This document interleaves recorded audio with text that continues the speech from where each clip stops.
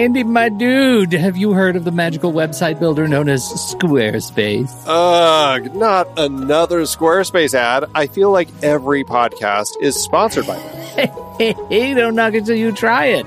Yes, okay, it is overhyped, but actually it lives up to the hype. Squarespace is like a website fairy godmother. With a click of a button, your site transforms into a beautiful masterpiece. A website fairy godmother? That sounds interesting. What makes it so magical?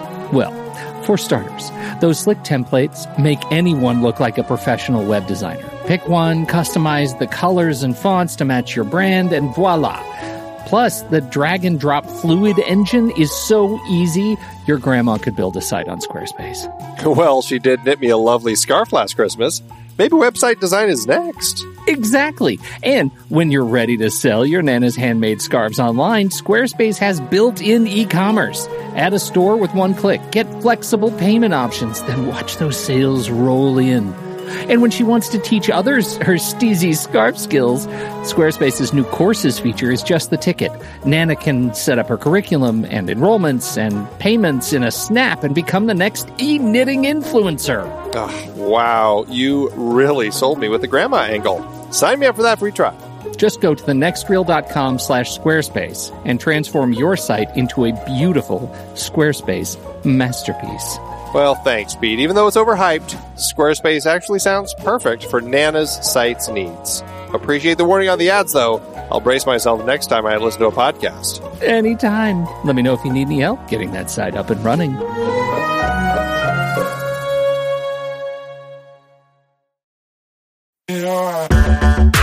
Andy, can you believe we've almost hit 700 episodes of The Next Reel? I know, it's crazy. And with all the other episodes in our family of podcasts, we are well over 1,200 episodes of movie conversation. It's really pretty amazing that we've gotten to have these in-depth movie chats every week for over a decade now. And we couldn't have done it without our loyal community of film fans. Their support over the years has meant so much. For sure. That reminds me, we should give the merch store a shout out. Buying shirts from thenextreel.com/merch is a great way listeners can continue to support the show. Plus, they get to sport our great designs. Absolutely. I think sometimes folks forget we have a variety of shirts, mugs, phone cases, and more available. In fact, a great place to start is with a shirt sporting the Next Reel's logo. We also have that classic Fast Times Spicoli Surf School tee, or the weirdly popular Rusty's European Tour shirt. The one from National Hemp Foods European Vacation. Why is that so popular? Search me, but we have sold a ridiculous number of those. I guess there are a lot of Rustys taking trips to Europe? We're always adding new designs based on movies we've covered, like our brand new design for a streetcar named Desire, featuring a streetcar named Desire. So if you want to rep your love of TNR and films, head to thenextreel.com/merch. Every purchase helps us continue to have these weekly in-depth conversations. So visit thenextreel.com/merch today. And as always, thanks for listening and being a part of the Next Reel community. We've got lots more great movie chats coming your way.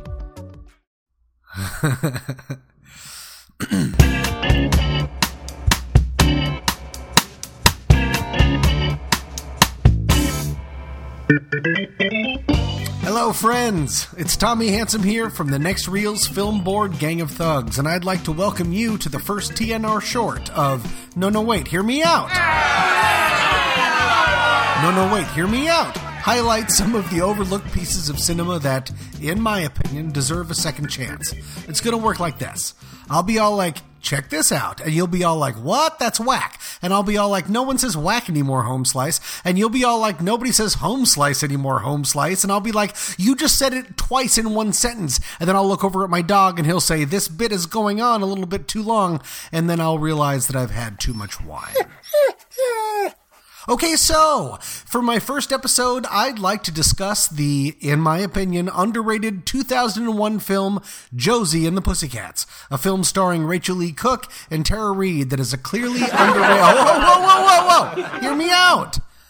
I can hear all of you starting to click over to WTF right now. Guess what? Mark Maron doesn't need any more listeners. He's just angry and talks about cats. Give me a chance. I'll get around to watching it. Okay, I get it. Josie and the Pussycats. Hard sell. Let's get into it. Thank you, guys. You're a great crowd. Okay, girls, we need the lane now. And your shoes. First, some quick backstory about the film. Backstory! Backstory! It's like now, but instead from before! Way back in 2001, MGM and Universal Pictures released the film Josie and the Pussycats. The lead singer Josie was played by my future girlfriend Rachel Lee Cook, and her bandmates included my future girlfriend Rosario Dawson, and a perfectly cast Tara Reid as the ditzy drummer, whatever her name was. Oh my God. Melody's gonna cry. Who are Josie and the Pussycats?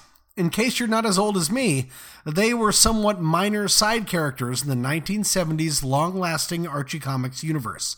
Don't know what that is, younger listeners? Fair enough. From now on, whenever I use an older reference that you don't recognize, just pretend that I said something like hoverboards, and keep listening. Josie Magoo was released, and it was a certified box office bomb. With a reported budget of $39 million, it grossed less than 15 of said millions. And it also largely bombed with critics, holding a 53% rating on Rotten Tomatoes, with certain critics using phrases like too dumb and pedestrian and sticks are amazing. Have you seen Sticks? I pooped twice today. Oh, nope, sorry, that's my dog Foster. He wrote that last part. Bad Foster, no! So, fair enough. The case against this film is clear. I've told you the movie was a box office failure and was reviled by most critics. And it's about Josie and the Pussycats, the also-rans of a comic book series that is the equivalent of making a feature film about Orko from He-Man. Today, He-Man was forced to play a dangerous game by the Game Master. Younger listeners, pretend I just said something like Yak Yak or Snapchat. Why should you hear me out? Because podcasties, and yes, that's your new nickname, and I hope you love it, Josie and the Pussycats is surprisingly awesome and has the Tommy Handsome seal of approval. And here's why you should hear me out. Hear me out! Use those ear holes, but also your mind. I might have to work on that one. Mitigating factor number 1. Josie and the Pussycats was written and directed by the team of Harry Elfont and Deborah Kaplan. Who are they? Well, they also wrote and directed the underrated cult classic teen film Can't Hardly Wait in 1998. Mitigating factor number 2. The director of photography was none other than Matthew Libatique, whose DP work, which I think is amazing, always, can be seen in films like Requiem for a Dream, Black Swan, and Straight Outta Compton. Need a bit more Josie and the Pussycats cred? Alan Cummings and Parker Posey are also perfectly cast in hilarious roles as, well, I honestly don't want to spoil the fun and surprises, but the film involves a smart and deeply tongue-in-cheek satire of consumerism and the corporations desperately trying to predict and control what tweens and teens are willing to spend their money on through the creation of boy bands and the inclusion of merchandising to every facet of life. I know that seems like a weird thing to say, that is what Josie and the Pussycats is about. You will be surprised. A running joke throughout the film is the rampant and sometimes nonsensical amount of product placement. But don't be turned off by that. The filmmakers put these logos throughout their film to help make their satirical point hit its mark. They received no money from any of the companies listed throughout the film. Also, like many teen films, Josie Magoo deals with the fleeting importance of what it means to be popular versus the real importance of long-lasting friendship in the face of both fame and adversity. But it does so with gratifyingly over-the-top plot progressions, reminiscent of films like Michael Lemon's 1988 film Heathers.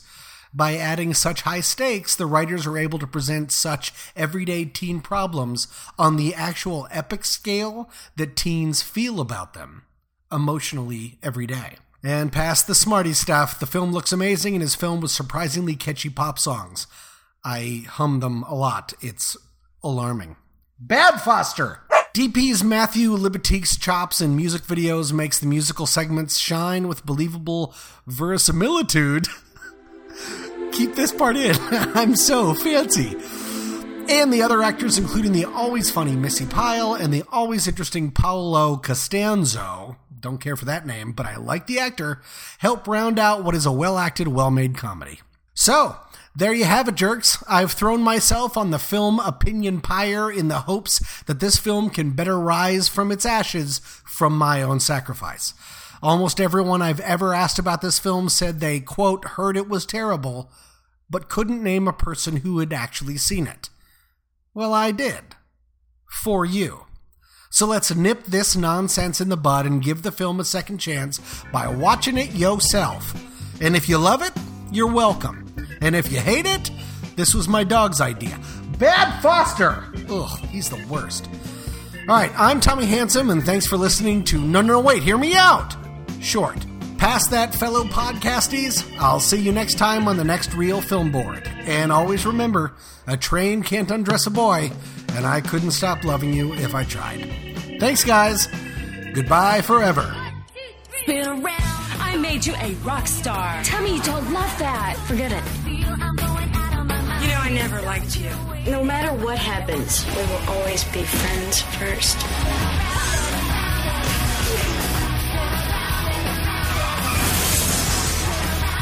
Are you gonna kill me with the guitar? You messed with the wrong pussycat. My bad. Josie and the Pussycats.